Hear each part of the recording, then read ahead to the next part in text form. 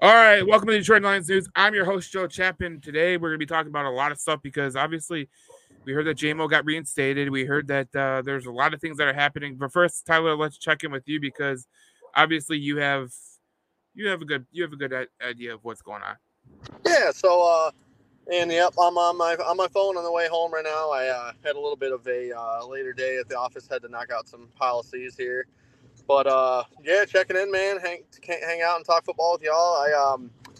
I like, man, I like it. It's dope. JMO's back. I think that there's a lot to talk about this episode. I think there's a lot of things to go over, a lot of comments, a lot of like unknowns to kind of look at this week and to kind of understand and digest and figure out. Mm-hmm. I think coming off a pretty dominating win last week against the Pack was huge, and just looking to ride that momentum. But yeah, man, I mean, they all of a sudden reinstated Jamo after a missing 4 games, and he's immediately back involved in our offense. And like I said, we're gonna have a whole segment on Jamo, so I'm excited to hear your thoughts and ideas, and I got some of mine to share. And yeah, man, let's cook this thing off right, baby. Well, let's just get to it because I think that's the leading story with this whole week because obviously we didn't break in with an emergency pod about the JMO situation. But what I'm trying to get to is, actually, let's start where I really want to start. I was listening to some Dan Campbell audio. I have some Dan Campbell audio queued up. I'm going to play that right now. This is one where he says he will be in the game. Plan to work him back in, I guess. Yeah, we just got to see where he's at, with football. I mean, this will be his first week back, and so we'll take it every day, see how he does. So he's saying, like, we'll take it day by day. This is the expectation that I want you to really listen to because I got a really strong opinion on this. On that side of the ball that have come up big for us, you know who they are. But no, I think that's just man. He just needs to come in, and I'm not worried about him working. He will, and it's just about polishing all the little things. And we also know if he does play, he can't play 60 plays. That's not smart. So we can't do that to him. So we'll see where it goes, and it's all about improvement. No different than the rest of the team, man. Every week we just got to get a little bit better. He just needs to get a little bit better, and we'll take it from there. What I take away from that is he's basically saying that Jamo has to be like everybody else, and he's going to have to be the type of player that the Lions expect him to be. And I think a lot of people are kind of like going off about like, okay, Jamo is going to get back into the offense. He's going to play it, a lot. He's going to be that deep threat. But I am kind of questioning that if he even gets a lot of plays this week because, when Dan Campbell was saying that, we want his routes to be polished. We want him to be polished so that way he can get in there and not make mistakes. I think that was like some of the things that you heard from people that are kind of out of the JMO camp.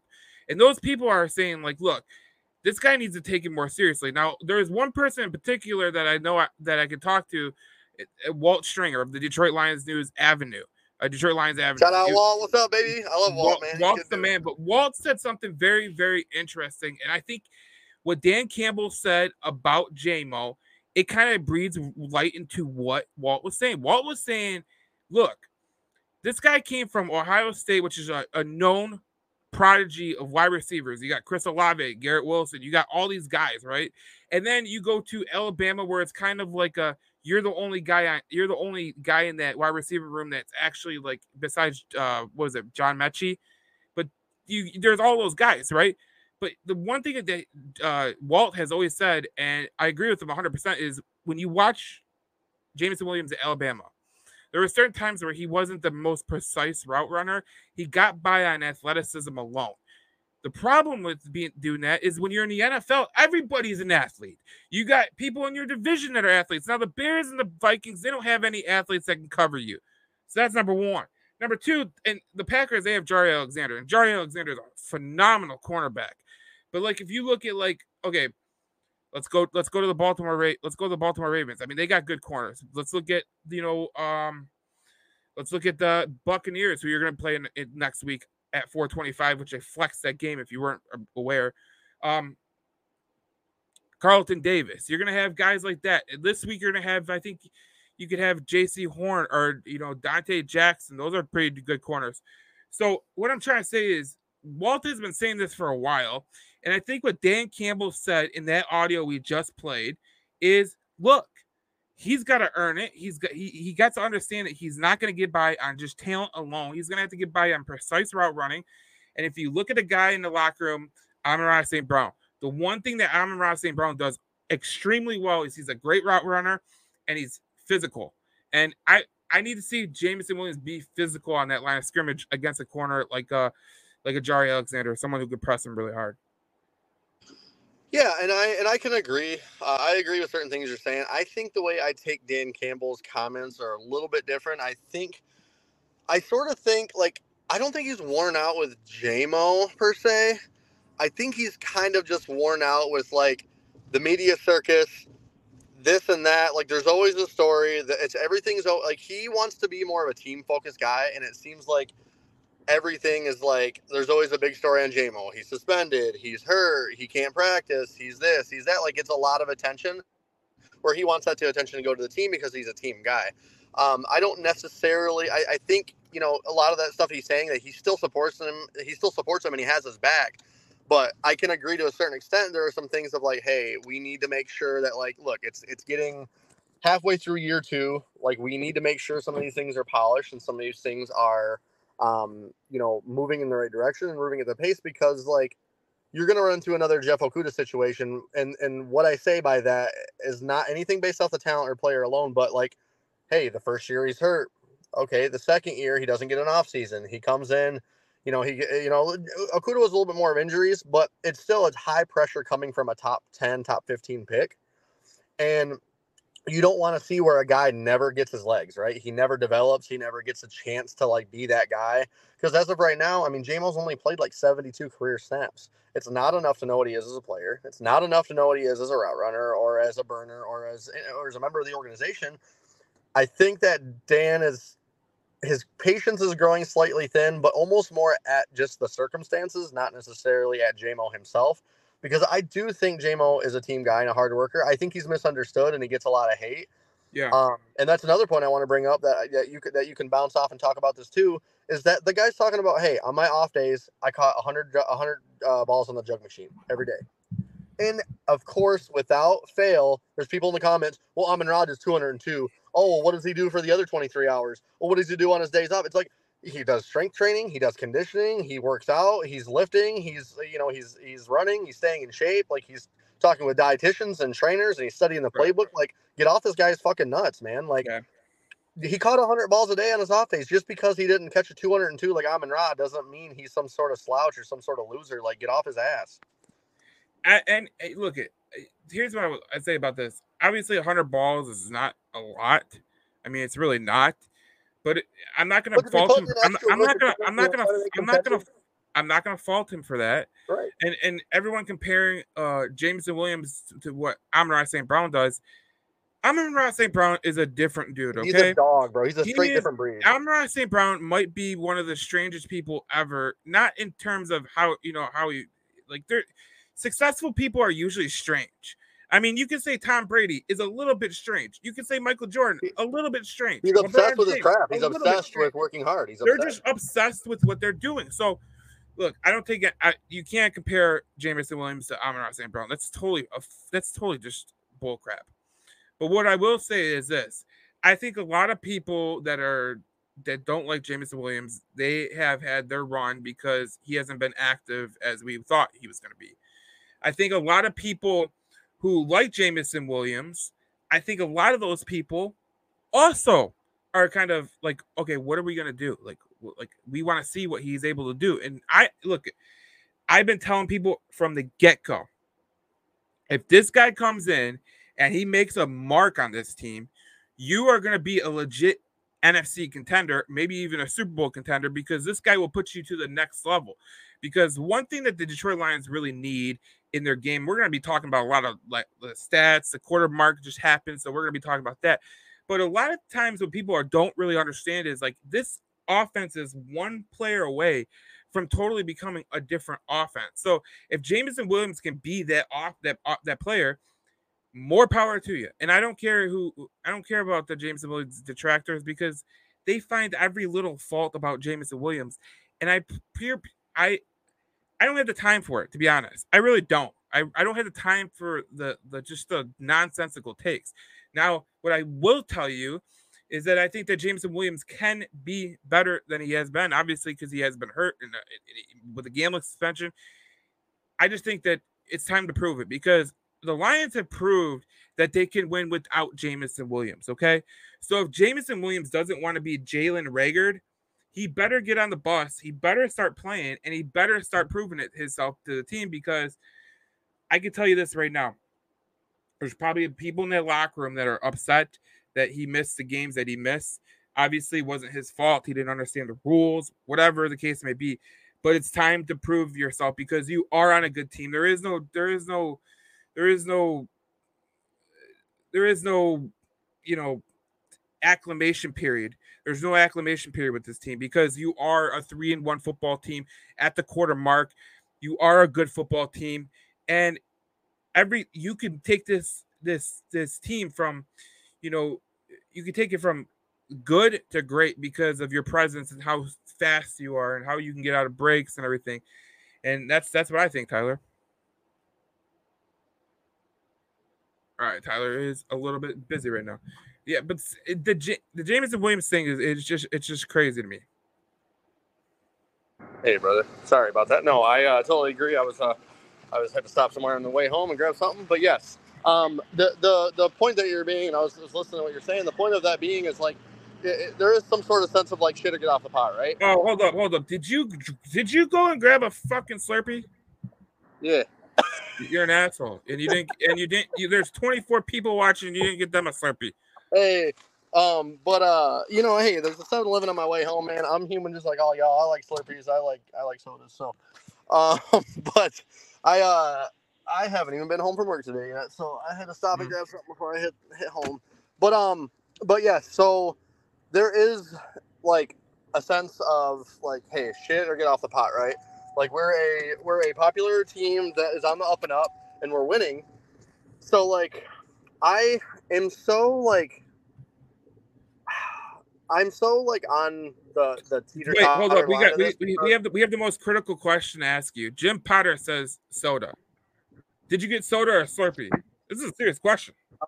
Well, I got soda. He must be saying it because I didn't say pop. I said soda, but or one or the other. But man, I'm from Michigan, but I've always said soda.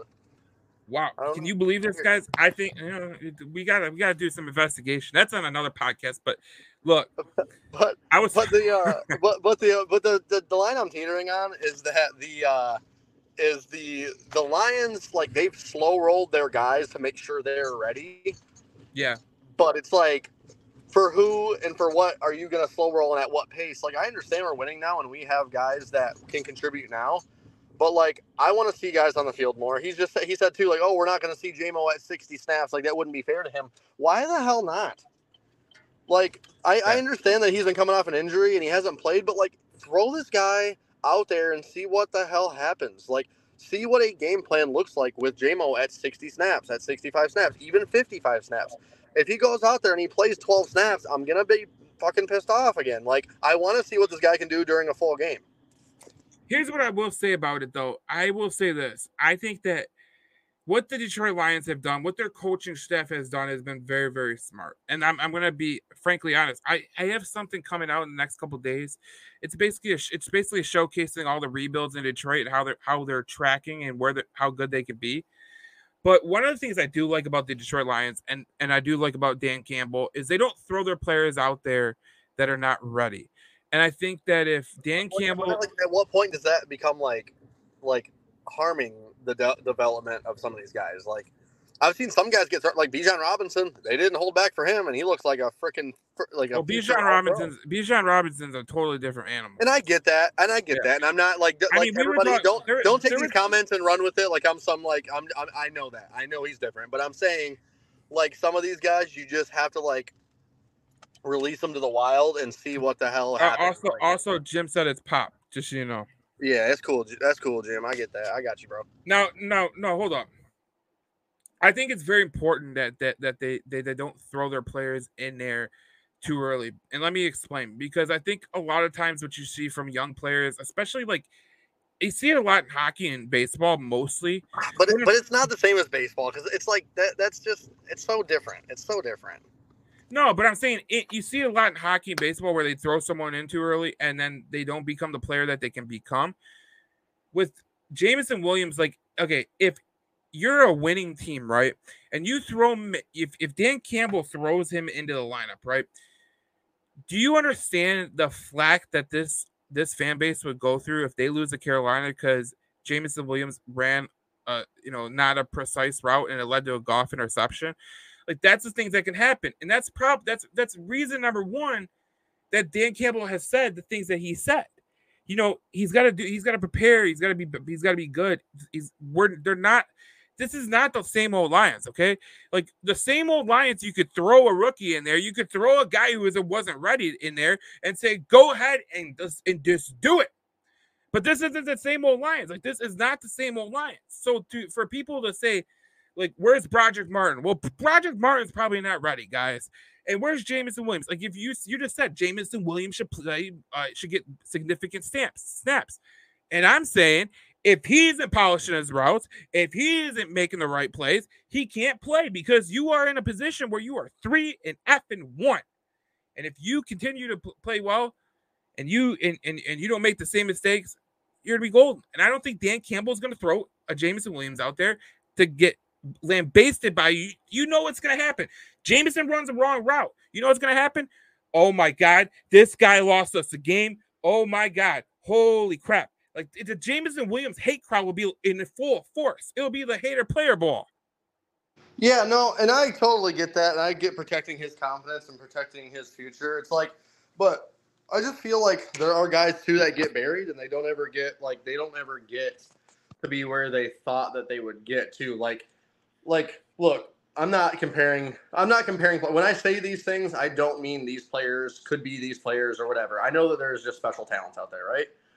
But, like, would these stars of today's stars be where they are had they gotten buried on some depth chart? I mean, what if it took them, 2 years to roll out Christian McCaffrey or Saquon Barkley or Calvin Johnson or these great generational talents? Like I said, not comparing players, but I also feel like it's important to get young guys out there that have immense, crazy talent. It's not like Jameson Williams is a 3rd or 4th or 5th or 6th round pick. He is a top 15 pick, which means he was expected to come in, make an impact, and produce right away. So, like, Dan can protect this guy, protect his confidence, protect his body, protect his mindset. But, like, and I'll even give him the first week or two to, like, acclimate him and stuff like that. But if after the bye week, if he's not playing 90% of the offensive snaps, it's bullshit. It's like, why draft a guy a lot of people with Jahmyr Gibbs. Why draft a guy if in the top 15 if you're gonna run another guy 35 times? Oh my God! I wish I would have grabbed that. I wish I would have uploaded that clip that I got from the Austin Eckler podcast. But Austin Eckler went into a great detail of why Jahmyr Gibbs isn't playing all the snaps, and it's an elegant breakdown. If you go on Detroit Lions News, you can see that breakdown. But man, like, when Austin Eckler was talking, you were kind of getting what's the gist of it is. And to a lot of people, it's not simple. Like, it's not that simple. It's a process because, like, let's be honest, like, Jameson Williams hasn't played a lot of football. He really hasn't, if you think about it. He played 1 year at Alabama. 1 year. Right. He played 6 games. Well, did he play 6 games? He got 20. What did he get? What did he get? 26 snaps? What did he get? Who? Jameson Williams. Oh, I think he's probably got like 70-something snaps. He's got 70 snaps in the pros. He's got 1 year in college. Like, he hasn't played enough. So to say this kid is extremely polished, I think that I think his speed is obviously an elite attribute, but there is also attributes that you need to become an elite wide receiver. I think you look at Keenan Allen, you go, why is he so good? Runs great routes. Why is Amon-Ra St. Brown so good when he's not that big? He's always in the right place. He's so smart. And then look at, like, Sam Laporta. Like, Sam Laporta came in and he is ready to go week 1. Yeah. There's some players it takes a little bit of time for them to get going. And I get that. And like I said, I'm not mad yet about it.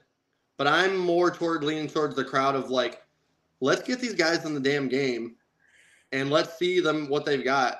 Brad just said wasn't just 1 year in college, right? Like, okay, it was like he played in 2 total games. So do you count that? Be my guest.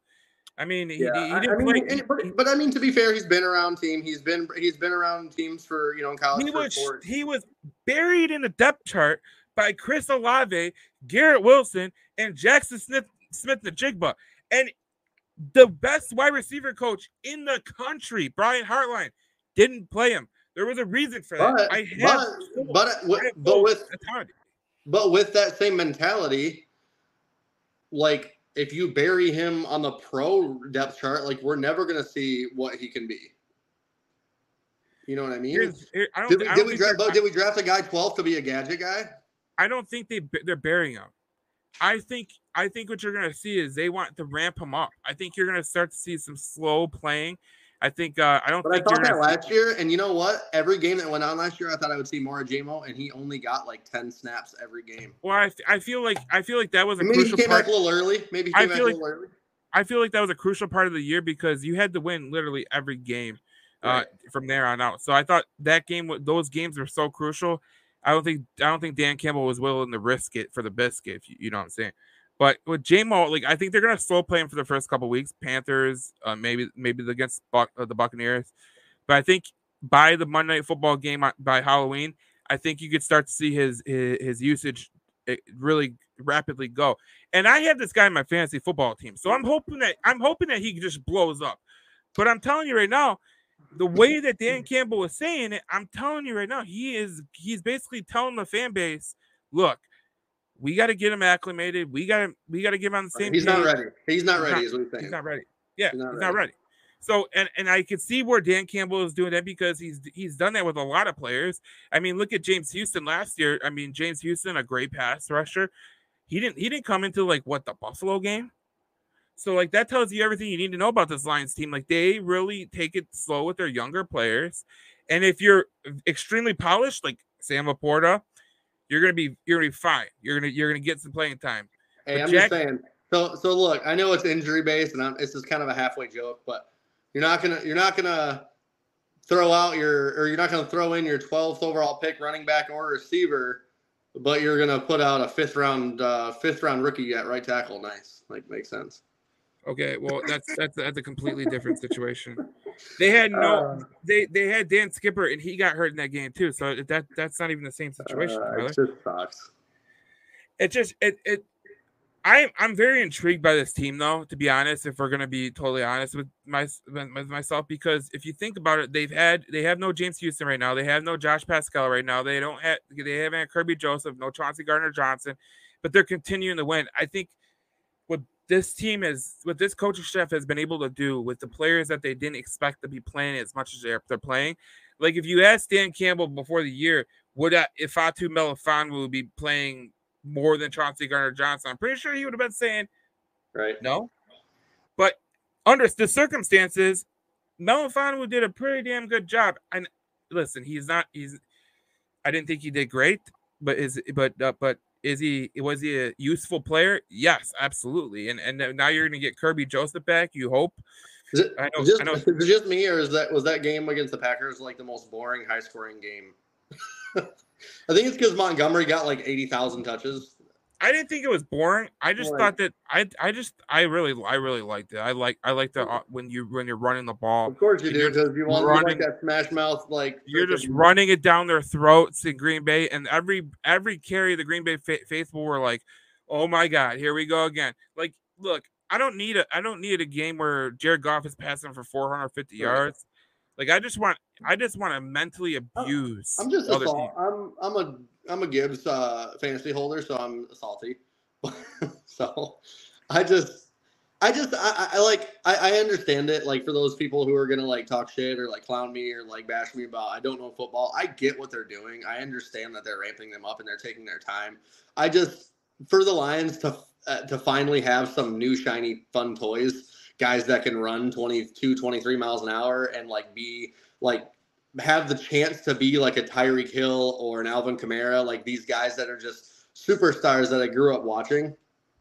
into my adulthood, it's like, shit, I want one of those new shiny cool toys. I'm tired of seeing Josh Reynolds and Khalif Raymond catch, or get 8-9 targets a game. I want to see Jamo and Gibbs. I want to see this team at full speed. I want to see this team at full go. I want to see these guys doing end arounds and screens and, deep balls. And I want to see the Lions put on a fun show. And I know that it takes time, and I know that that's not always equating to like winning football. You know what's fun, Tyler? But I'm excited. What's fun is winning. Fun is winning. It is.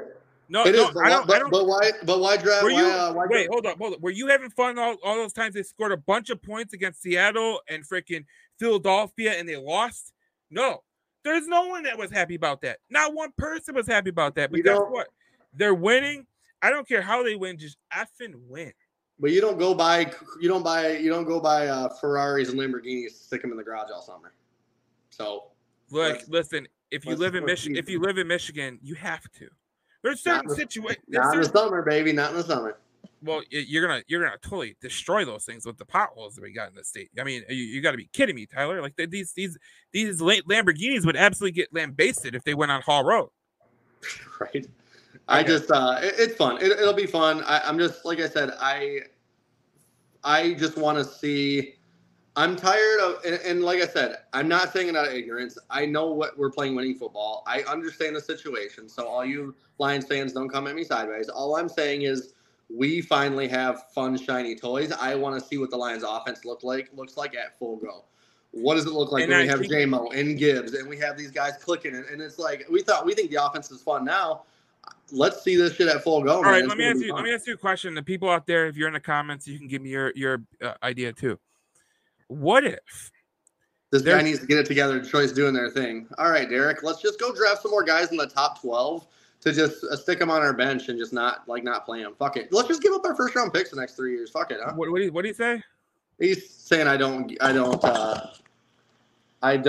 or that guy needs to get it together. Detroit's doing their thing, as if I'm not happy or like supportive that we're winning. But yeah, fuck it. Let's just give away our 3 picks. There you go, Tyler. You're pissing people off. Now let me get to the league. No, we're just gonna give up our first round picks next 3 years. Let's just not even draft a guy. Look, you got him started. You got him started, Dave. It's all good. Now look, let me ask you a question, Tyler, and all the people in the comments. You can comment below. We'll read your comments in a minute. Just let me get to them. I want to ask you a question. If they still play Jameson Williams, and at the end of the year, the Detroit Lions offense takes off to be something way bigger, way better, and when you go into the playoffs, that's when you're hitting your stride. Is that something that you could say, okay, I see what was going on right there? Because I tend to think,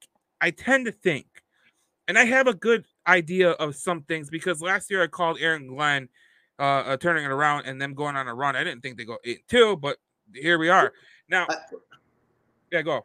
Derek, I see your comment. It's all love, man. I'm just getting riled up. I'm talking football. You know how it is, man. We get all heated and riled up. It's all love, man. I appreciate you listening. What the point of that, I guess, is like, look, they're making up like it's not that I don't see it or understand it, but it's like, I see a lot of teams that are drafting these guys of high need, right? They're drafting DTs, they're drafting edge rushers, they're drafting corners, they're drafting things of actual need.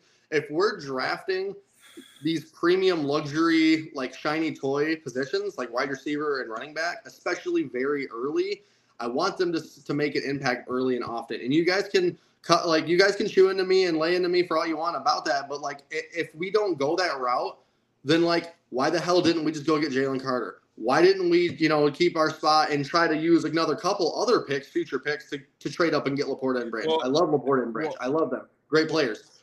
But don't go draft your luxury, premium, shiny toy, fast speed guys that you don't really need if you're not going to get them acclimated quickly, because we could sure as hell use a DT right now.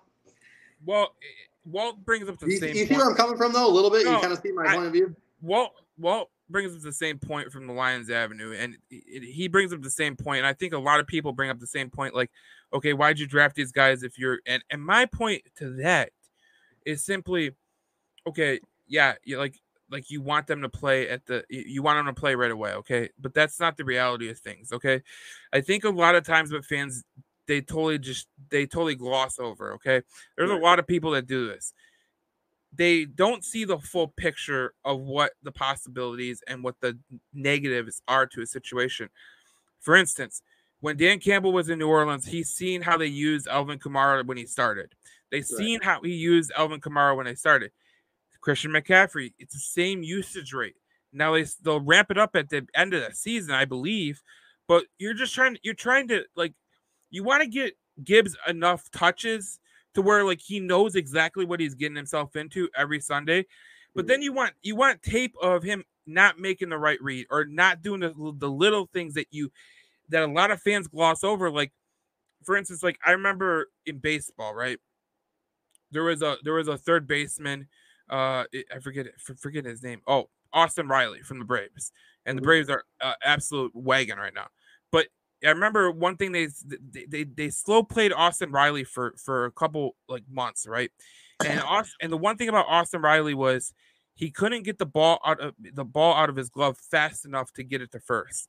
And that's what the Braves really wanted. And I think that's happened with the Detroit Lions because I think what they're looking at is like, okay, maybe Jahmyr Gibbs doesn't do this correctly, but we think that if he gets enough, if we coach him enough, he'll get better at him. Yeah, no, so you guys, just to give you like a frame of reference, like I'm like for those who are watching live, I have to record on my phone because my laptop for some reason doesn't connect to StreamYard, which I don't know why. It's kind of annoying. Now I don't know who this is because it was sort of group, but I like this guy. He really understands it. He goes, patience is a virtue. Take it game by game, and yes, they will start to hit their stride the last half of the season, running the Shirley toys and plays. Chemistry is everything. And I tell you what, chemistry is so important.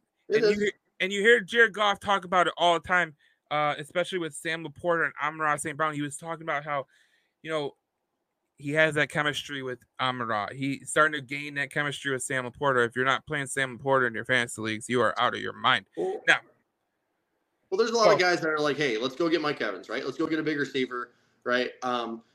I just want to know what we have in Jamo. That's all I want. Like, that's what frustrates me. And I know it's because of him, right? Like, well, the injury wasn't.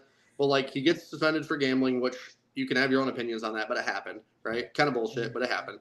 But, like, I just want to see, like, what we have in him. Can he be a 65-snap guy? Can he be a guy that gets 11, 12, 13 targets a game, or at least 6, 7, 8? Can he be a guy that gives a slash line of 70, 1110? Like what can he be? Because I don't really know. It's so it's frustrating to see as a fan, but like I just want to see what he can become before like we have these ideas and these notions that we need to go get a Mike Evans or a big name guy out there, a receiver, because and I guess I'm not like arguing, I guess, really with you anymore. At this point, I'm just saying, like, I'm excited and I'm ready to see what this turns into because it's a big question mark. People either they love Jamo and his potential, or they absolutely freaking hate him and they want to tear him down with everything. I'm saying let's give the kid a chance. Let's see what he can do. Let's throw him out there a little bit, see what happens, see what sticks, and then we kind of know where to go from there. Because if he goes out there and he just lays a big shitter and he just stinks the rest of this year and all the half of next year, there's going to be some discussions that are going to had to be made. This might be a wasted pick. Well, if he goes out there and, like you said, he gets slowly ramped up, he gets acclimated, there's chemistry, and I do see your point of view from that, and he hits the stride, he's doing his thing, then everybody's going to be happy. And you know what? The people that were shitting on him aren't going to be doing that anymore. So I understand where you're coming from. It does take time and carefulness, and you want to do it the right way. I'm just super, like, ready to see what the hell this guy is. I think everybody is the biggest question mark, man. It's the biggest question mark on our team. I think everybody is excited to see what he can become. Now, I want to read something from I don't want to butcher his name, as Jesus or Jesus or whatever. With Jameson coming back, what are the thoughts on Marvin Bye. Jr.? See you, Marvin. Goodbye. You suck. Goodbye. Now, I think it's going to depend on a couple things. I don't know. Get the cold this year, man. Well, here's the thing. I don't like to take 4 games and use it as like a whole entire season. Correct. Maybe there's a guy on injured. Maybe there's a guy they put on injured reserve to keep Marvin Jones on the roster.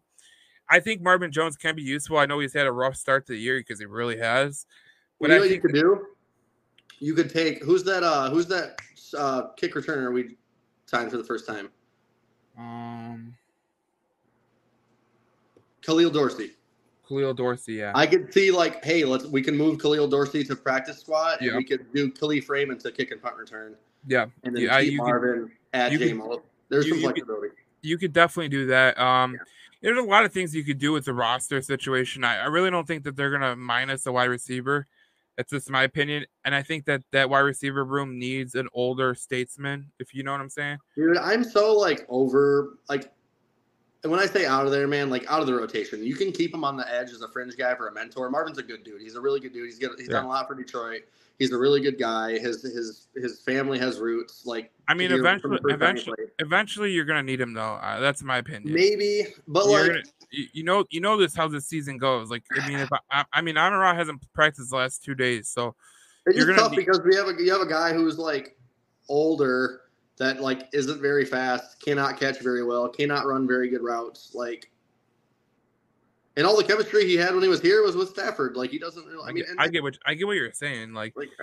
He isn't what he once was, but when he doesn't really do anything good anymore, which sucks. Like you said, great guy, great mentor. I'd like to keep him around as an extra body just to kind of be around these guys. I think he's a good idea to be around Jamo, and stuff like that. But maybe he gets together. I'm rooting for him. I like Marvin. He's a good dude. So. You will, brother. You will. We'll get you on here one time. That's the Den, the Detroit home tailgates. They're good people. He said, "Where's the invite?" Oh, the invite's in the mail. We have. This is the comment I wanted to get. David Barnett. He said, "How much impact will Jamo and Eman Mosley on their respective sides of the ball?" And I want to bring that up, Tyler, because I think there's a lot of people, especially Lions fans, they love to have their whipping boy. And I'm going to caution people, do not be Toronto Maple Leaf fan. And what I'm saying is, do not drive these guys out of town that actually do a damn good job in the role that they're not really supposed to play. Yeah. Jerry Jacobs was not supposed to be the second string quarterback. He was not supposed to play outside of Cameron Sutton. But guess what? He's stepping into the role. He's got one of the best completion percentages with the way he's getting targeted. They don't target Cameron Sutton anymore. This guy, they don't target. I watched the film. Right? I'm watching Patrick Mahomes. He has someone dead to rights with Cameron Sutton, right? Dead to freaking rights. And guess what he does? He passed it to Kadarius Toney. Why? Because Cameron Sutton had a little beat on that ball, and he knew it. And then Patrick Mahomes knows it. Can you imagine if little Bryce Young, who can't even see over the line of scrimmage, just throws a gopher ball right to Cameron Sutton? It's going to get picked off. Yeah. No, Cameron Sutton's been an absolute dog. I think that I'm honestly more comfortable slow rolling Mosley because our secondary played great. So when he gets acclimated and up to speed, that is going to be such a big. Well, I don't think you can throw him in necessarily. No, I know a lot of people probably would love to throw him in and get him acclimated really quickly, but when we talk about it all the time on the podcast is when Emmanuel Mosley does come back, he had a pretty nasty ACL tear. If you look at his career history, he's had a lot of injury trouble. Yeah. So, and I like Mosley. I think it's a good signing because we got him for a good deal. Yeah. I think that later down the stretch, if we can hold down the fort. When you get to a point where Jerry Jacobs can be your third string or fourth string corner like he's supposed to be, he's going to shine even more because that's right now he's playing out of his mind when he's not a CB2. No. And I'm not saying Jerry Jacobs is bad. He's just not necessarily CB2 material in the league. But what you want out of your guys that are bad. But he's holding it down and he's playing he is playing fringe CB2 ball. So what I'm saying though is what you want out of your guys that are backups is can they step into that position and can they even be remotely satisfactory?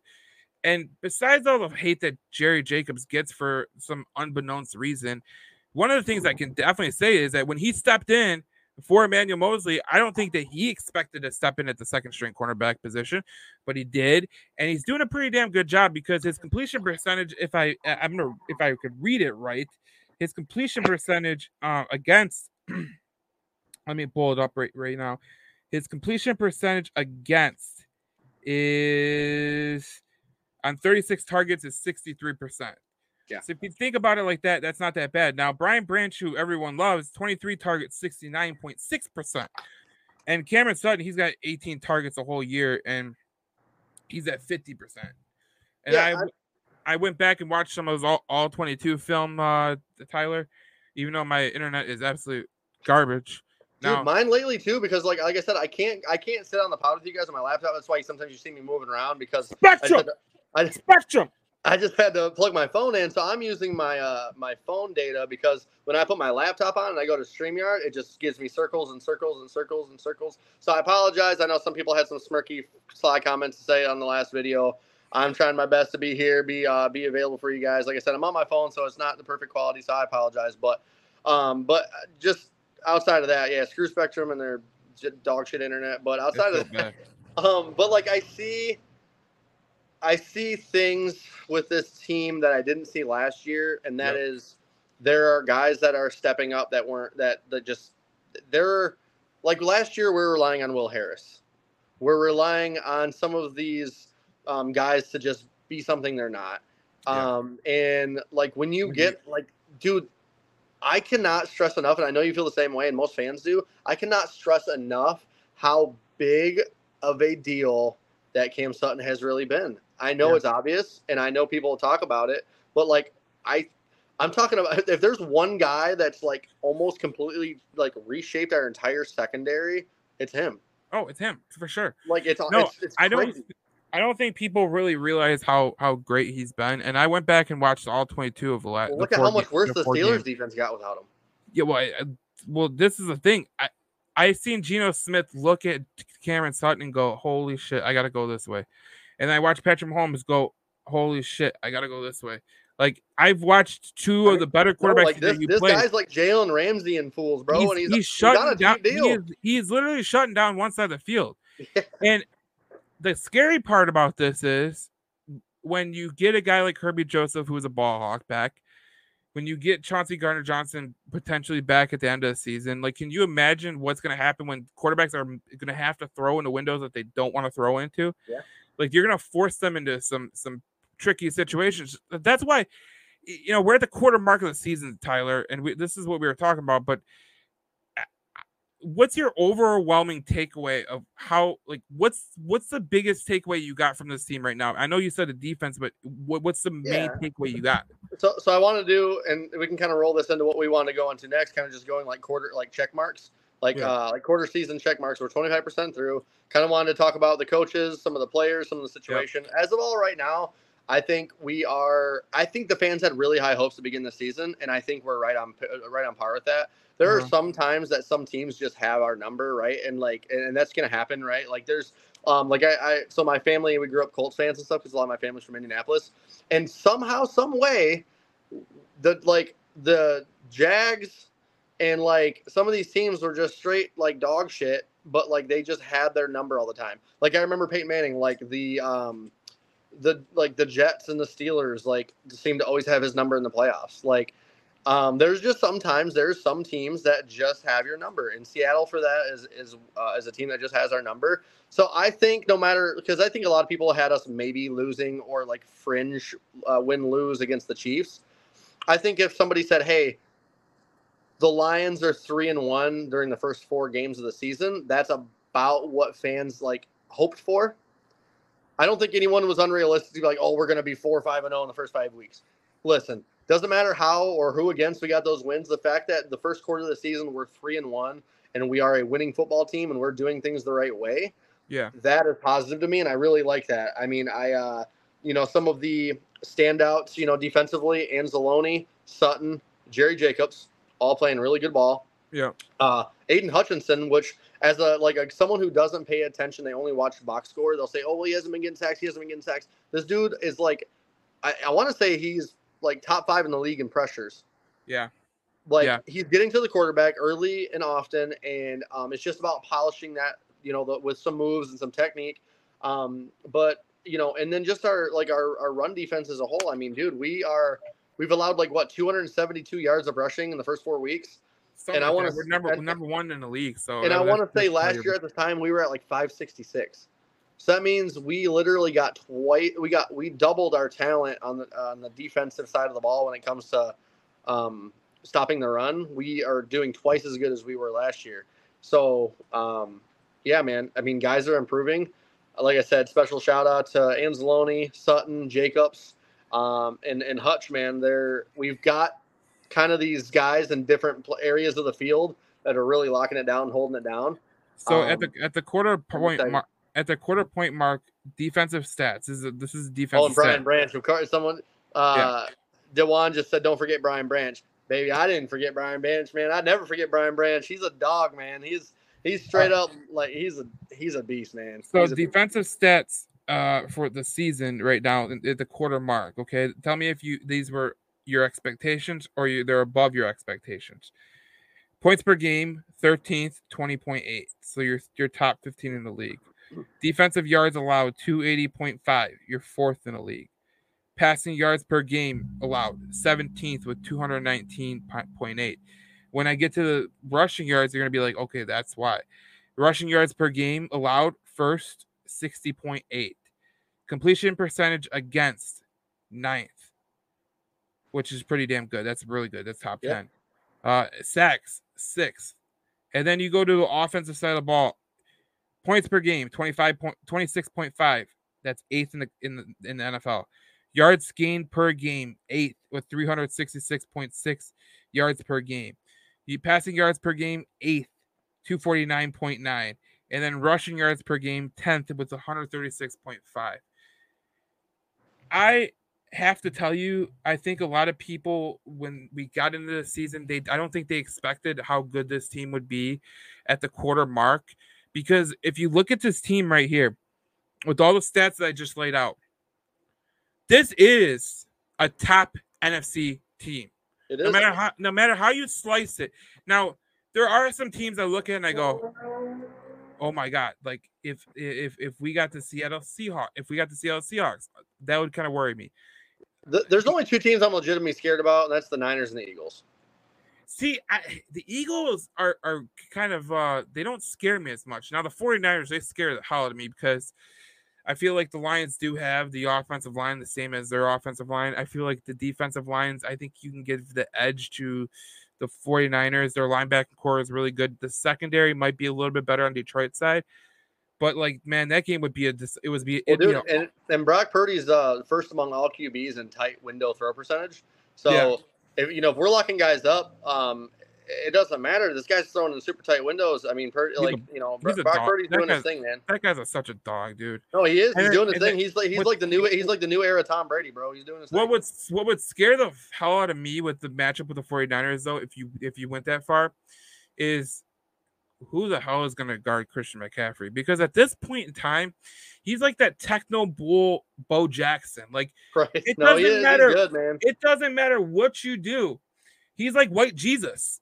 And Dewan in the comments says CMC is a god. I don't know what he is. I don't know if he can walk on water in San Francisco Bay, but holy crap, he's open all the time.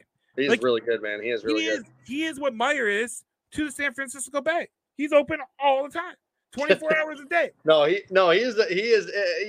What I think you want to do when you face a team like that, if it comes to where we play the 49ers in the playoffs, it's not about who can shut down McCaffrey. It's who can stop him from going berserk, right? Can we, if we hold him to like 85 yards rushing, that is a win.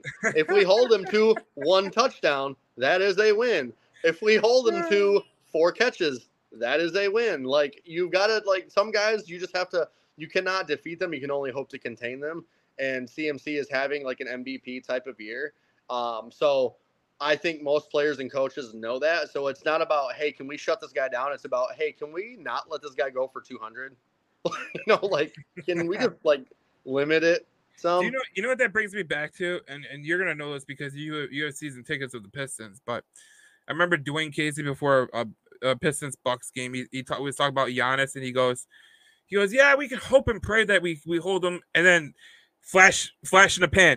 This guy's got 38 in the third quarter. You're like, holy crap! Like, what? What happened to the hope and praying? You got to do something. But yeah, some guys it just don't matter, dude. So, if you're a dog, you're a dog. Scares the hell out of me, especially if you got him matched up against Alex Anzalone. Oh my god. Yeah, I don't even, man. We'll cross that when we get there. We'll cross that bridge when we get there. But what I'm trying to say though is like, I think a lot of people didn't think they'd be as good as the Lions are right now. And I think the Lions are a legitimate NFC contender. And if you look at the NFC, like who scares you? It's a Giant. It's a 49ers, not the Giants. The Giants suck. It's the 49ers and the Eagles. And a lot of people can bring up the Dallas Cowboys, but let me just tell you this about the Dallas Cowboys. When they get to January, they turn into the biggest chokers you have ever met in your entire life. Let me just tell you what the Dallas Cowboys are for all you people that are out there. The Dallas Cowboys are the equivalent of if you went to a cheap strip club. That's what the Dallas Cowboys are. They might be pretty on the surface, but they are ugly as hell when you get them in the back room. Right. Now, yeah, no, man. Like, I mean, like, you just got to worry that Micah Parsons doesn't, like, kill Jared Goff. Like, I love, man, I don't want Goff to, like, man, wake up with 2 broke legs and a broken spine because that dude, Micah Parsons, is a nasty, nasty dude. Well, man. You know what? We got the big Hawaiian, you know, like, look, we got Penei Sewell. I love Penei Sewell. I think that, I think over the last couple of, like, he's been here 2 years now, going on 3 years now. Imagine that. And he's just been so good for this team. And I think that Penei Sewell being on that other side of Taylor Decker, I think it's made this line so much better. Yeah. And I think that Penei Sewell, like a lot of people go, why didn't the Lions pick Micah Parsons? Well, I could give you. We still have a future All-Pro. It's not like we drafted some. Well, I always tell people like sometimes you get Micah Parsons if, like, let's say the Giants drafted Micah Parsons. Is he the same player? I mean, you could potentially say no. Right. I mean, maybe, but probably not. Micah Parsons went to a great situation where he had DeMarcus Lawrence on the other side. Yeah. You know, he had some good pieces in a linebacker core. So he just had to go get the quarterback. And Micah Parsons, he is this generation's Lawrence Thomas, in my opinion. Lawrence Taylor, you mean? Yeah, Lawrence Taylor. Yeah. What did I say? Lawrence Thomas? Lawrence Thomas. Who the hell is Lawrence Thomas? He's a mixture of Zach Thomas and Lawrence Taylor. Lawrence Thomas was a Michigan State fullback. He played for the Jets for a little bit. No, yeah, not him. No. I see the comps, and he is a beast, man. And but that gives me to, like, wrap it back up to the point, like, first quarter of the season, like, I gotta give you some props. Aaron Glenn is figuring it out.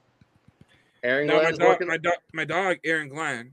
Aaron Glenn. We'll see what but you know what I did like about him, and I always said that he, like, I hope that he'd turn it around. What he did that he finally did that made me happy was that he went actually back to the drawing board after Seattle, and he was like, I'm not getting embarrassed again. I'm going to create some stunts, some blitzes. We're sending the house. We're getting to the damn quarterback. The way he played Kansas City is the way he should have played Seattle. And I think what happened with Aaron Glenn and with Seattle, I think look at us against the Falcons. Like, he was. I think what happened though, when I watched all 22 film, the one thing I took away from that, Tyler, and we're going through the first quarter of the season, so I can go back on that Seattle game. The one thing I took away from that whole thing was in the first game, Aaron Glenn was pressing the hell out of the Kansas City Chiefs. The third game, he was pressing the hell out of the Atlanta Falcons. The fourth game, he was pressing the hell out of the Packers. He didn't press the Seahawks, and I think the reason for that was he didn't want to get beat with Tyler Lockett, with Najigba, with DK Metcalf. But like we just said with Christian McCaffrey, like, being scared is not the way to play. Sometimes you have to get up on these guys. Now, we all know DK Metcalf, he has a temper. He has a very unique temper. Now, he has the deepest damn voice I've ever heard in my entire life. Like, he's like, hey, man, like, we good. Now, he has the deepest voice I've ever heard in my entire life, and he scares the hell out of me because of, like, how big he is and all six-pack and everything.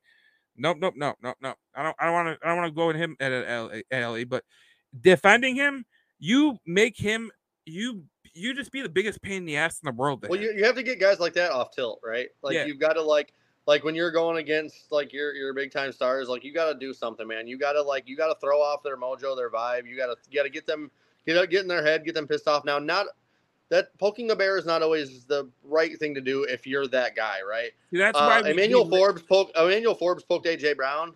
AJ Brown is that guy, right? So like, don't poke the wrong guy. But like DK, I kind of feel like you could poke him a bit, and he's more likely to get on tilt than he is to like. I think if you watch DK Metcalf, he doesn't like getting poked. So he's one of those guys that like if you get to him, you can get to him pretty badly, and you usually know the players that can do that. So yeah. I just think that they should have applied pressure at the line of scrimmage for those wide receivers. Yeah. They gave him way too much time. And just I was just say just watching the rest of how the season plays out. I mean, we're gonna go against the Raiders, the Saints, the Panthers. Like we're gonna go against like a banged up or do we play the Rams this year? No. We it confused me because we played the Seahawks, but we just played the Seahawks. We played the NFC West last year. But we're gonna be going up against a really weak NFC South. We're going to be going up against these guys where we can start stacking. We're going to be going against the Broncos. We're going to be so the season's favorable for us. I think the harder part is the first 4 or 5 games. The first half is the hardest part because you got to go to Tampa Bay. I think Tampa Bay is a much tougher team than people realize. Yeah. I think going into Baltimore is going to be hard. You have to go to Baltimore. That's tough. Going to LA where they have no fans, that's going to be tough because Justin Herbert is a god. And then I fear the Vegas Raiders. Well, listen, I'm not worried about the Chargers because they got one man who stands in the way of them getting real wins. Wait. Let me get to it. The MVP, Brandon Staley. Now, Brandon Staley, you knew it, bro. You know. Tyler, did you watch the Bears game last week? I did. No, okay. They played the Raiders last week. No, they played the Broncos. It was the toilet bowl. Oh, you're talking about the Bears and Broncos? I thought you were talking about the Chargers. My bad. No. Bears and Broncos. The Bears and the Broncos. Yeah. Yep. I thought Matt Eberflus did his best Brandon Staley thing ever. This guy goes for it when they could have kicked a field goal to go up. You have Justin Fields, bro. Like he's just had the best game of his life. You know what's crazy though? Brandon Staley's done that twice, and he got lucky and won both games. I'm like, what are you like? This guy thinks he's the shit now. He thinks he's got these big nuts, dude. He thinks he's it, dude. And it's you know what? I think every coach is looking at Dan Campbell saying, "God, I want to be Dan Campbell." And then Brandon Staley is like trying to be Dan Campbell, and he is not Dan Campbell. First of all, I give the Lions a win at LA just because of Staley. First of all, those traps have a wireless signal, okay? So, like, Mr. Dan Campbell is going to be like, this wireless signal is going to be like, beep, beep, beep. Like, it's going to go off when he knows how to go for it. Look what he did in Kansas City. But DeJuan said Tampa Bay is a shock, so I actually want to address this really quick. I almost don't think so. And the reason I'm saying that is because they have most of their Super Bowl roster intact. I understand it's Tom Brady, but, like, now – don't burn me alive on this one, but listen, Baker Mayfield was a number 1 overall pick for a reason. Yeah. I also think the Browns organization is not like there's a reason they have never really been a winning organization. Yeah. I don't really like Kevin Stefanski as a coach. Right. I think the Browns as an organization, I think they're getting carried they have a lot of star talent. They've got Myles Garrett. They've got Nick Chubb. They've got an elite line. Wyatt Teller, Jack Conklin. They had Nick Chubb. I mean, I know Chubb and Conklin are both out for the year now, but like they, Denzel Ward, like they just have so much talent because they've sucked so much ass the last forever. So they're continually picking in the top 5. Baker Mayfield was the number 1 overall pick. So I think that he's finally getting a chance to actually play some real ball for a pretty decent organization. Yeah. So, like, yeah, it's a shock because we're not used to seeing that. But, I mean, is it, though? We can't go in there thinking that that's a W. I think Tampa Bay will be a tough game. I think Tampa Bay is a tougher team than people realize. Like, I think when they look at Tampa Bay on surface, they're like, all right, Baker Mayfield's a quarterback. Their offensive line isn't that great. But they have great perimeter weapons. And Rashad White, the running back, he's been decent. But like we talk about, players go to different situations. Like, would Mahomes be Mahomes if he was with the Bears? No. You know what I mean? Not. Like, you got to be in the right position, in the right organization, in the right Yeah, scheme. but that defense that the Tampa Bay Buccaneers have, that's a really good defense. I like the players like Vita Vea, Shaquille Barrett, Devin White, Levante David. They got some great players on the defense. So it's no shock to see the Tampa Bay Buccaneers be as good as they are. If they like snuck, quote unquote, for those of you who can't see me, if they quote unquote snuck into the playoffs, I wouldn't be surprised. Nah, I wouldn't want to play. I mean, they're the favorites right now, I believe, to win the god awful NFC South. It's them and the Saints. It just depends on how the Saints play. That division is going to be that division is the weirdest division ever. It's going to be like that year when the Seahawks made the playoffs and they were like 6-10 or 7-9. Because you remember that? You remember that? We got to talk about Desmond Ridder. Desmond Ridder is awful. That's number one. He stinks. He's awful, and it's like that division. Well, if you're not gonna use Kyle Pitts, will you get my homie out of there, bro? Like, you know who would be great in Atlanta? I'm dead serious when I say this. I was thinking about it yesterday. I was watching some of the Chicago Bears Broncos game. I just wanted to rewatch it. Fields, yeah. If Fields was in Atlanta, tell me that would not be freaking scary. Because he's not asked to throw downfield, and he got Kyle Pitts and Drake London. Doesn't really. I thought similar. I said, you know what? If Fields or Kyler find themselves without a home, Atlanta should be calling. Atlanta's a ready-made situation. I think that in a couple years they're going to be really tough to beat, and I think that like if they can go get Justin Fields, they should, because I mean, what is he going to cost? Well, that's another thing. Do you go get Caleb Williams if you're Chicago? I don't think he'll come out. I don't think he'll come out for Chicago. I don't. I think he'll stay at USC. And you get Drake May. But if you get Caleb Williams or Drake May, like, do you move on from Fields because it's like just where your team's at, right? You have to. The reality of the situation is, I don't think Chicago fans, because they're so stupid in that stupid little city by Lake Michigan. Yeah, Lake Michigan, not Lake Illinois. I think they were so stupid from the beginning because, number one, Chicago sucks. The Bears suck. I told you on the podcast when you were telling me that Tremaine Edmonds should have been a Detroit Lion. I told you a million times, Tyler, I didn't like Tremaine Edmonds. Anzalone.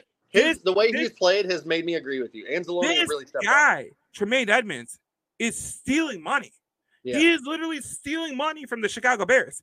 And it just tells you how big of a shit show the Chicago Bears are. But that's the thing. Is it these players, or just Chicago is just such a shit organization? Like, well, I think number one, what you got with Chicago is the opposite of Detroit. Number one, they don't. What blows my mind, they've been a team like longer than like they're one of like the first 8-10 teams. Like, they've been around forever, and they literally have never had a quarterback pass for 4,000 yards. I don't even know if they've ever had someone pass for 3,500 yards.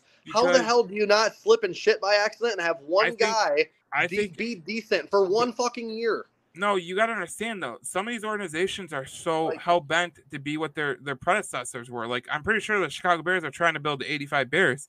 But in today's day and age, that's just not going to work.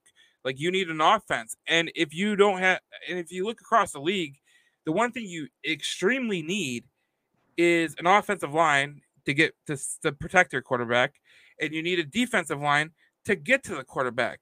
And it just seems like the Chicago Bears said, no, we're going to do it our way because our way is the best way. Well, that's exactly why you're the Chicago Bears. Right. You can't get pressure on the quarterback. You can't protect the quarterback.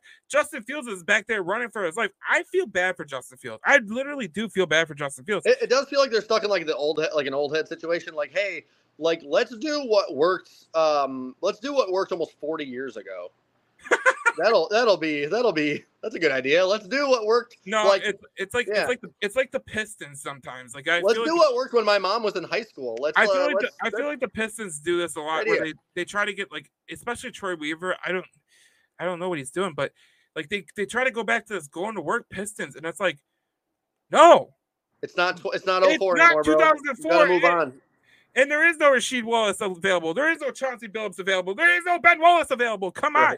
They don't make them like that anymore, man. You got to get with the times. And Chicago Bears, for whatever reason, they just want to. They want to think it's 1985. Yeah, you're not gonna find your Mike Singletaries and your Mike Ditkas and your Walter Paytons. Like you're not going to do that anymore, man.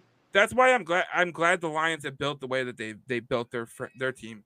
Like their offensive line, they built that offensive line. They built. Well, think about it. Like I don't know if we've ever had an identity, but finally someone took charge. They grabbed the team by the reins and say, "This is what we're doing. This is what we are now." Like, yeah, I think what Brad Holmes and Dan Campbell really wanted is a team that's physical and a team that's going to attack the point of attack. And when you look at this Detroit Lions team, what they do really, really well, and the way that Brad Holmes has built this team, I think a lot of people gave him grief for it because, he drafted Lee McNeil in the third round. He drafted Levi Enrique, who we haven't really seen him get to the next level yet. But, you see with Pascal in Houston that he can draft talent. Obviously, even with all the players that they're missing right now, they're still sixth in the league in sacks. So they're getting to the quarterback. They're protecting the quarterback really well. They're the second best offensive line in the NFL per Pro Football Focus. And one of the things I take away from that is all you have to do is look at the accuracy numbers for Jared Goff. Jared Goff's accuracy numbers is 80%. Let me say that to you guys again. 80%. At the quarter mark, do you know how many quarterbacks have an 80% accuracy rating? One. Yeah. One. Yeah. And that quarterback has had the most drops in the NFL, and you can guess who that is. I feel bad for Mahomes, but yeah, like they've built it the right way. And unlike Chicago, they actually put the resources into the offensive line and the defensive line, and it's paying dividends right now. I want to give some love over to Brent. Panthers screwed up. They should have saved the draft picks and drafted a 24 QB. For what they gave up, I don't disagree with you at all. It's tough because I also don't feel like it's very fair to Bryce Young because he was also put in a bad situation. Right.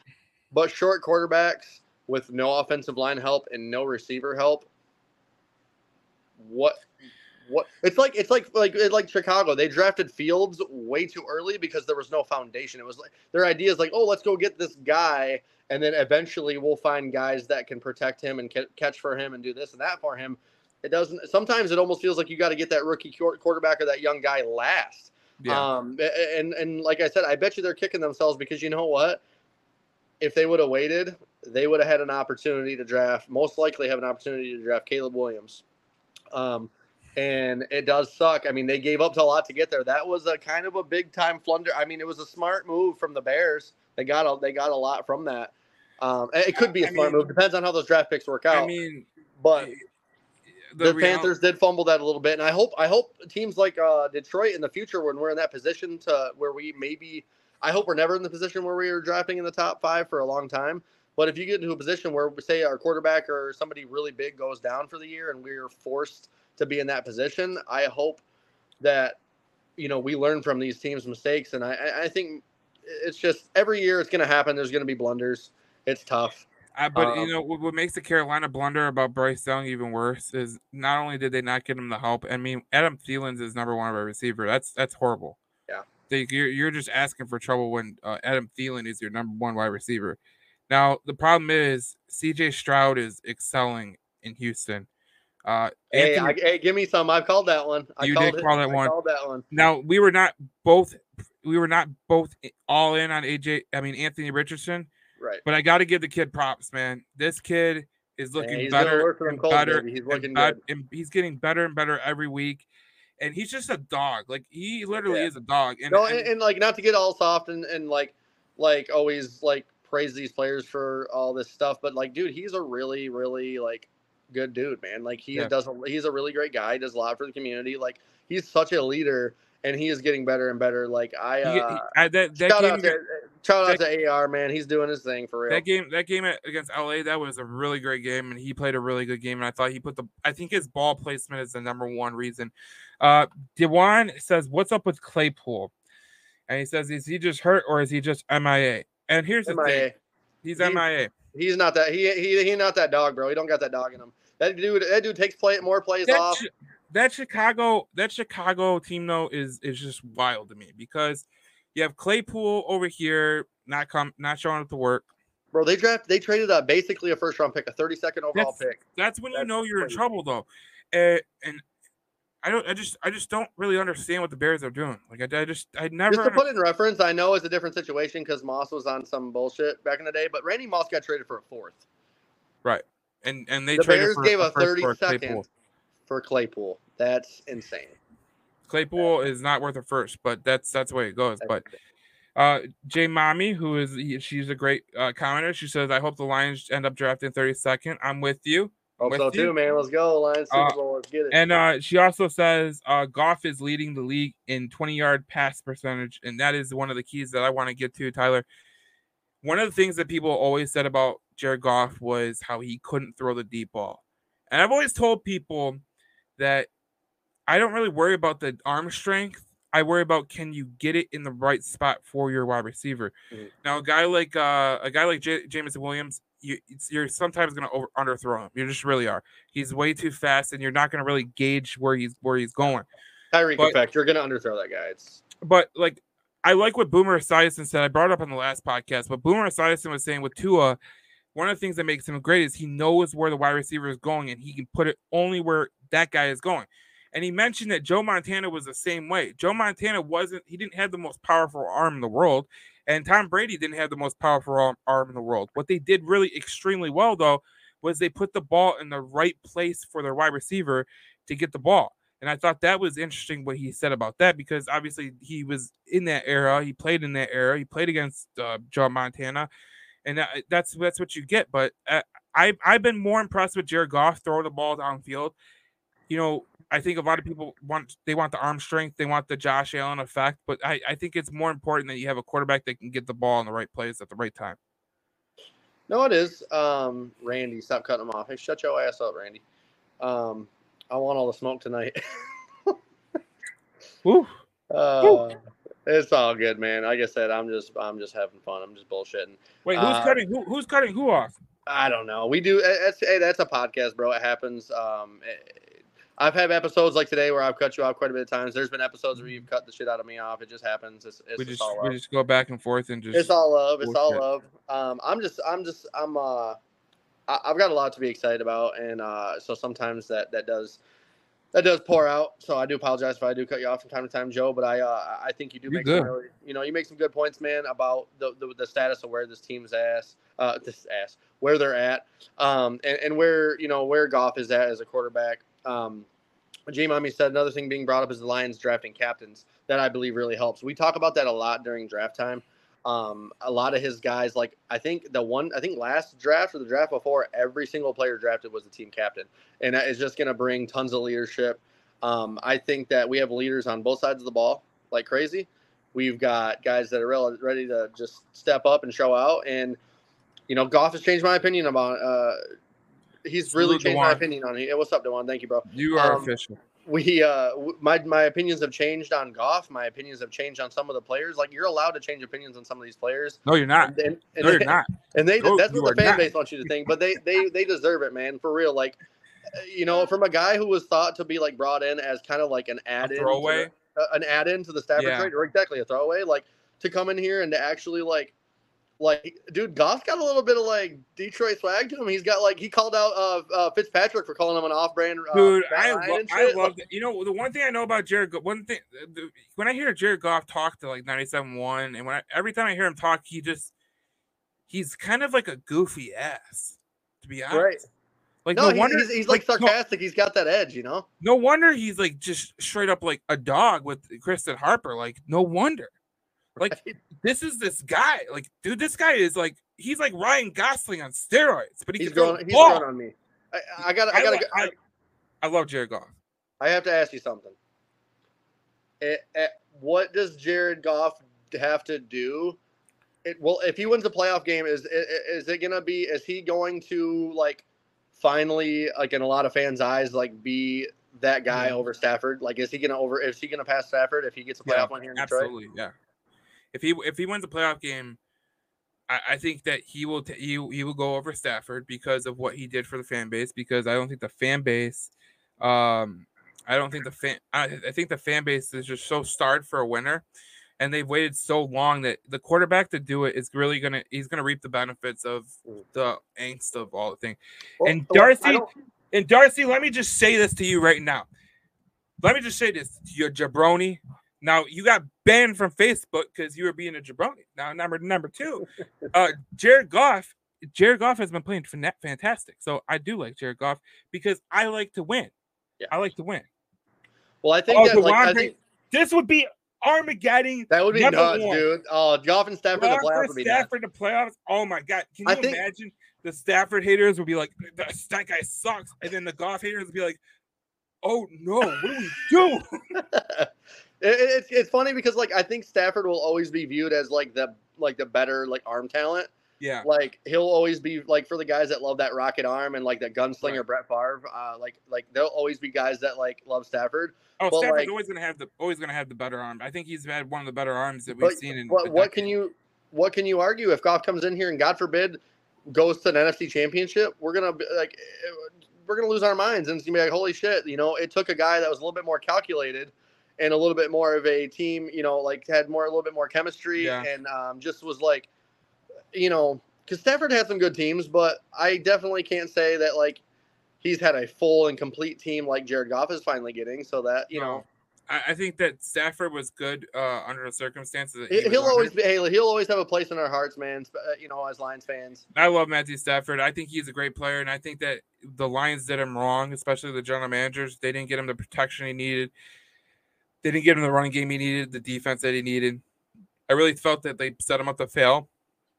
And when he went to LA, that really proved my point all along that, if they would have gave him the tools to succeed, he would have succeeded.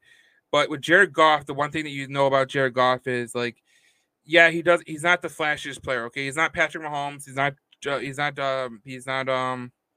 Josh Allen. He's not Trevor Lawrence, but there is a guy from New York that won 2 Super Bowls. Okay. And no matter how you think of him as a player, cause he's kind of a goofy with his mouth open, the mouth breathing Eli Manning, which he's pretty funny on that Manning cast. But Eli Manning wasn't the greatest effing quarterback in the world, but he won 2 Super Bowls. And I'm pretty sure that there's no New York Giants that's going, hey, Phil Simms is better. No. Right. Because Phil Simms won them a Super Bowl too, but Eli won them 2 against Tom Brady. So look, it doesn't matter about your talent or whatever. It just matters if you win. Yep. And that alone will probably get Eli into the Hall of Fame. Just the fact that he beat Tom Brady twice. And Darcy comes back with some more. Sorry to cut you off. I know I got to cut you off. No, you're good. But this guy, he just can't stop. Hooker is our future. He just can't stop with the Hendon Hooker stuff. He just can't stop with it. Now, I am a Tennessee fan. He is Oppo Goff. He throws the ball 1,000,000 feet. He can't hit a short route on times that you need it. He can't hit an intermediate route sometimes when you need it. And then he's bombing it downfield to Cedric Tillman. No. Not go on. I do I think there's a lot that Hendon Hooker can learn from Goff, and I'm excited. I'm not. I shouldn't say excited is the word. I'm curious to see what the Hendon Hooker experiment will end up being at the end of it when it's all said and done. If he's just a backup, I'm good with it. Right. If he's a starting quarterback, I don't know. Yeah. I don't know. I think that if Jared Goff gets you to a playoff game, he wins a playoff game. Oh my God! You're screw Hendon Hooker. Hendon Hooker could be the backup. For all those Goff haters, because Jay Mommy likes to call them golf balls, like goofballs that want them gone. If the Lions win a single playoff game this year, Jared Goff will get an extension. I mean, I think he gets one no matter what.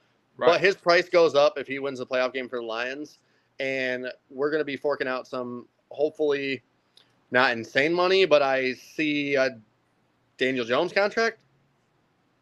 Yeah, you can see that, yeah. So, well, here's the thing. If Jared Goff goes to the Super Bowl, if the Lions go to an NFC Championship game, you got to put yourself in the position and say, look, Jared Goff is your future. It doesn't matter how you look at him. Darcy said, no, stop, no. Okay, it doesn't matter how you think, though. Because if this guy wins, I mean, look at the quarterbacks in the NFL, okay? Just look at the quarterbacks in the NFL. Never mind that Desmond Ridder is starting for the Atlanta Falcons when he should not be starting. Right. Never mind the fact that Baker Mayfield, the revelation, is starting in Tampa Bay. Never mind that you have a quarterback that is better than Dak Prescott, who Dak Prescott gets all this love about how great of a quarterback he is because he plays for the Dallas freaking Cowboys. Yeah. Ryan Tannehill, another similar situation. Ryan Tannehill is is made by Vrabel. And then you got like, okay, there's so many bad quarterbacks in the NFL too. There's so many bad quarterbacks in the NFL. Yeah. Do not put yourself in that position just to say we want a new quarterback, because what happens is if you take that chance, yes, you could be the Chiefs and you can go from Alex Smith to Patrick Mahomes, but you could likelihood is not. Yeah. But you could also go from Aaron Rodgers to Jordan Love, or you could go from Aaron Rodgers jet version to Zach Wilson. Like the drop off is huge. Yeah. So I'm not saying that Jared Goff is this great player, but I think that people just need to chill out with the Goff stuff, because I think Goff is a really good quarterback for this team. Now, DeJuan says Dak and Herbert are overrated in my humble opinion. Now, I will give you Dak.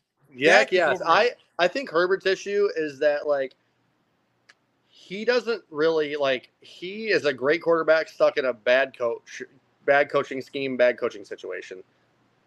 It's hard. I think that Dak Prescott is just like... I'm talking about Herbert, not Dak. No. Dak is overrated. I'm not a huge fan of Dak. Right. Herbert is stuck in a bad situation. He has a great team. He puts up good numbers. He has Brandon frickin' Staley as his coach. You know who I tie Herbert to? And correct me if I'm wrong with this take, Tyler. I told it to a couple guys I work with at Detroit Diesel. I told them that. I think Herbert is more like Matthew Stafford the early years. Yeah. Than people think, because he's with a team in an organization that really just doesn't do anything right. That was the Lions. He's with a coach that is an absolute buffoon. How many coaches that we have had buffoons in Detroit? Schwartz, Caldwell. Caldwell with the time management just killed me. Yeah. It was amazing. He wasn't a horrible coach. I mean, we had he was a good coach. We had Steve Mariucci. We had Rod Marinelli. We had freaking. Well, I'm talking with staff. I'm talking about the staff. Okay, yeah. I mean, we had freaking Quinn Trisha, obviously. Oh, we had Matt Patricia, that big fat dummy. And that's the guy who got Matthew Stafford traded. That big fat dummy that was supposed to be a rocket scientist. Where he robbed Matthew Stafford of what we could have, like what we could have given him. I think Matt Patricia. I think Matt Patricia is the equivalent of a guy that got his degree at like DeVry University, and he's like, yup, I got my degree. It's like, bro, you got it from DeVry University, okay? You didn't get it from the University of Michigan. You didn't even go to University of Flint. You went to DeVry. Right. Like, what are you talking about? Caleb Williams was just considered a little bit better than Hendon. A little bit better. Caleb Williams might be like one of the best quarterbacks in the generation. Brent, I'm sorry, Brent. Caleb Williams is generational, man. He's up there on like Mahomes level. I love Caleb Williams to the point to where, like, whenever he's on, I just tune in. I'm like, this kid is just. There's three guys who I've considered to be like truly generational prospects in the last like 15 years. Give me him. Andrew Luck, Trevor Lawrence, Caleb Williams. Yup. Those are three guys. I think you're right. Yeah. Like, those guys are all considered to be like generational prospects. Like, every year there's always some guy. There's always some guy that says some sort of something about like, this guy's, the best and this guy's the greatest. He could be number one overall pick, but truly generational, like descendant quarterbacks. You're talking like your Andrew Lucks, your Peyton Mannings, your Trevor Lawrences, and then this year it's going to be Caleb Williams. Like, I know it's very dangerous to throw around sometimes the word like surefire and can't miss, but he's close. Damn close. Like, and Darcy, you haven't seen nothing yet, my brother. You haven't seen nothing yet. Williams, DeJuan says, Williams got the glow. You know what? I always say this with people though, is like what Caleb Williams really showed me was when he was getting his ass kicked against, I think it was Utah, and he just kept coming back in that game and they lost in overtime. And that tells me everything I need to know. I think you learn a lot about a quarterback when they're forced to be to play. They're forced to go in a shootout. And I think we've seen that with Jared Goff before. I think Caleb Williams at USC, he's showing that he's a legit dog. And I think a lot of people that if you're looking at a quarterback, you want a guy that's gonna bring you back instead of bring you like back to the pack. Yeah, and Yeah, man. I really hope for our sake that the Bears don't end up with Caleb Williams because that's a Now guy that what truly would make now what would make me so happy? It would just make me so happy because I don't like Chicago. I think Chicago is a dumb city full of dumb people, and they color that stupid river green, and it's a stupid city with green water, and they're on the side of Lake Michigan, and they got that stupid stadium called Soldier Field, which is pretty cool, by the way, but it's where the Bears play, so screw it. And I hope that Caleb Williams goes, hell no, I don't want to go to Chicago. Now my fear is that what I read earlier was that he would want to go to the Vikings, the Raiders, or something like that. Yeah. Vikings, that would be an interesting situation for him. If Yes, J Mommy, that was the game against Utah where he was walking around like someone's grandma, and he's completing passes all over the field. And now you know what? Another person, Tyler, that you need to know. If you guys don't watch Taj Washington from USC, this kid, I swear to God, he got a little bit of Tyreek Hill in him. He's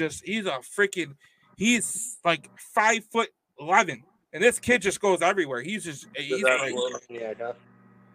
yeah. But what do you say? I was just saying it's been a lot to go around, been a lot of emotion in this pod, man. People are loving the continuity. I'm excited. They're loving me trashing Darcy because I haven't been able to be like at this time last year, we're discussing like damn near draft picks, bro. No, you know what's funny? I actually listened to one of our podcasts from last year, and I was like, man, we were so sad.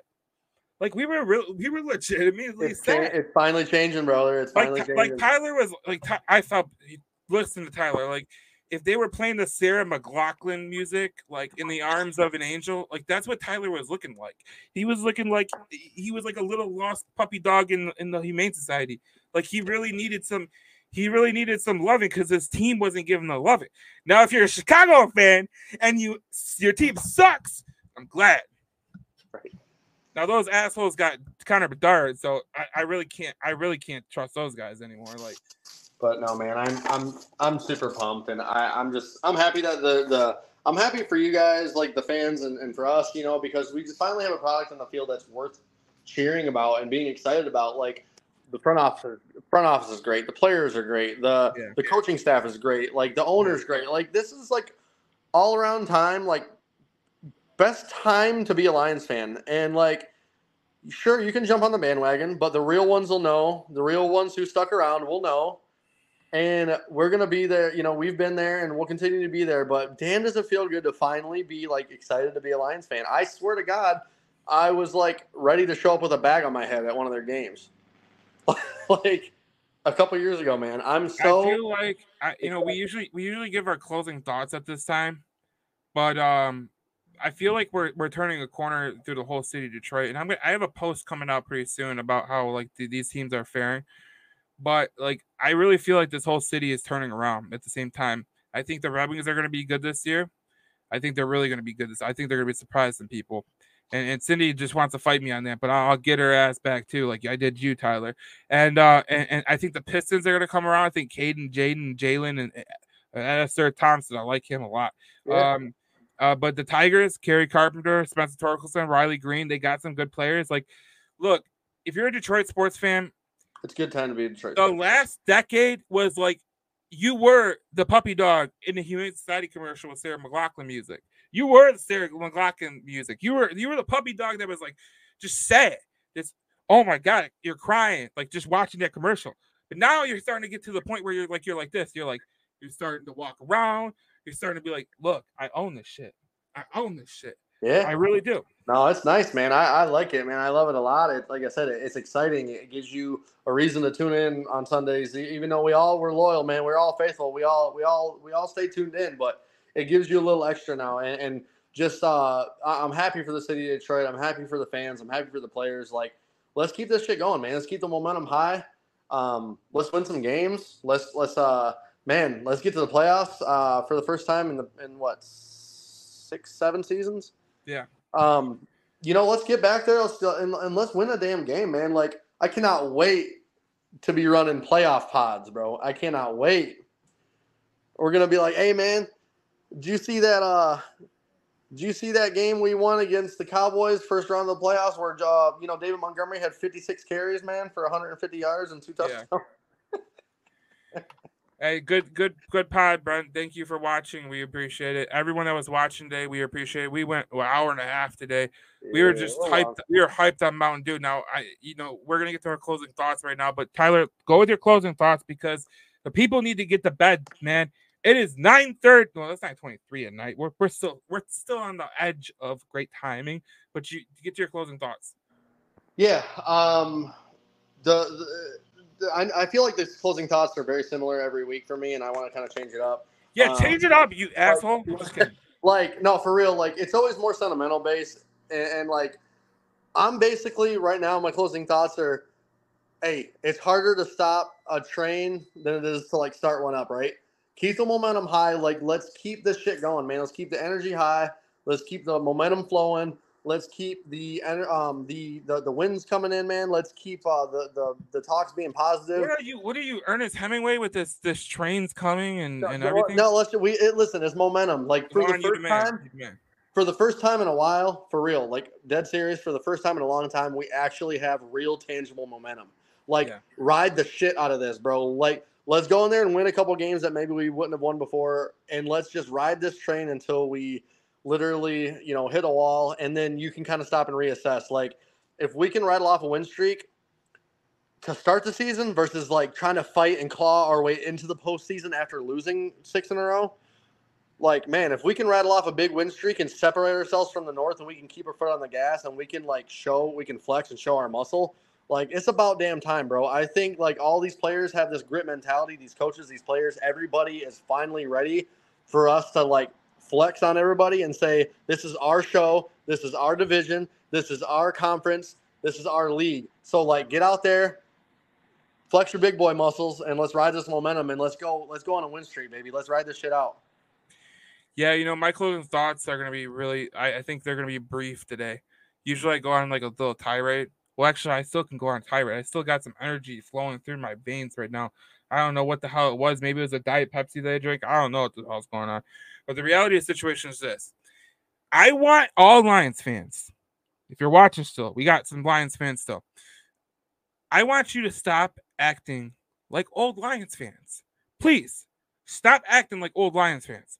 Number one, please do not say SOL. I think SOL is the dumbest term in the world. Now, I know I get the premise of it, but this is not the same old Lions, and they proved that to you with the way that they started. Now they have to keep it up, but they've showed you that it's not the same old Lions, and Dan Campbell has instituted a culture that is showing you SOL is dead. Now, number two, I want people to stop just making these baseline expectations for shit that is so unrealistic. Like Jameson Williams being Tyreek Hill. He don't have to be Tyreek Hill. He just has to be great. He has to be good. Emmanuel Mosley doesn't have to be the second coming of Richard Sherman. Okay, that's not going to happen. Just keep it down tight. The third thing is this: if you're going to Ford Field, I'm telling you this right now. I'm going to look at you in the camera right now. If you're going to Ford Field and I see any of you sitting down, I hope someone comes up to you and says, "You suck. You're a loser. No wonder no one wants to be with you. No wonder your wife left you a couple years ago. You are the total aptitude of a loser." Because if you're going to a Lions game, you should be hyped as hell because you actually have a team that you can actually believe in, that you could actually cheer for. Because, I mean, let's be honest, when you the last couple of years you went to Ford Field, like through the whole time we've had Ford Field, not much to cheer for. Let's be honest, not much to cheer for. You might have a home playoff game, and you idiots better be ready. Now, I'm talking to you idiot SOL fans because you idiots better be ready, because if there is a home playoff game, you better be ready, because this Lions team is really turning the corner. I think every team in this division, I mean, this city is turning the corner, and I think that it's only going to get better for us all pretty soon. And Tyler, it's been a great show. I appreciate you for obviously coming on. I know that you just you were in the car for a minute. You ordered Panda Express. Yeah, like I said, hello, late night for work, man. We saw that Tyler calls Pop soda, That's which is so hurtful. It's so hurtful. No, like I said, I had a late night at work, man. But you know what? My favorite thing is. I do not want to hear excuses from you, Tyler. My favorite thing to do, man, outside of my favorite thing in the whole wide world, man, is Lions football. So like, it means a lot to like kick it with you guys and chop it up, man, and bullshit every week with you, Joe, and like just taking like, and I love it, man. I love the people that agree. I love the people that disagree. I love the criticism. I love the fun, the poking fun, bullshitting. It's just such a great time, and like what an amazing time to actually be a Lions fan, bro. So like. Listen, whether I'm in the car, I'm in a plane, I'm on a train, trains, planes, and automobiles, I will find a way. Here goes this guy again with his. I will find a way to make it on this damn pod and hang out. Can you tell? Hey, all you best fans and all you guys. Can you tell that this guy is a salesman? The best fans in all of sports. Can you tell? The Detroit Lions. This guy is a salesman. Okay, all right. It was a great. It was a great podcast, Tyler. We'll do it again, obviously. We got to get back to our post-game games because I think that we would really chomp it up. That'd be a really good podcast. And Darcy's banned for like 24 days, so we got to start doing this postseason. We got to keep doing that shit because people love it. All right, Tyler. We will see you guys in the next podcast. I'll do my game day preview. Probably Friday when the injury report comes out because we all know that the injury report changes everything. Tyler, I think we're all in agreement that they should beat Carolina, so I'm not going to even ask you. So, yes, sir. Ass whooping, bro. 38-10. Woo! Yeah. Let's go, baby. Let's go. Let's go. Ass beat. All right, Tyler. We will see you. Everyone that's watching, I appreciate you for watching. We all appreciate you. You are just the diamond in the jewel, and we love it. So we will see you guys in the next podcast. Wait. Before you go, what? Give me a score. I'm going 42-10. Damn. Okay, let's go. Now listen. Only tutties. I am gonna put a same game parlay together that is gonna be so freaking epic. It is gonna be epic. Now, last week Sam Laporta freaking screwed me with that drop pass at the end of the game. That would have won me not one. Not 2, not 3, not 4, not 5, not 6, not 7, not 8, not 9, not 10. That won me $4,000. Damn it, Sam Laporta. You owe me $4,000. There you go. All right, y'all. I'll see you guys. We'll see you guys in the next podcast. Thank you for watching. This is the Detroit Lions News Podcast.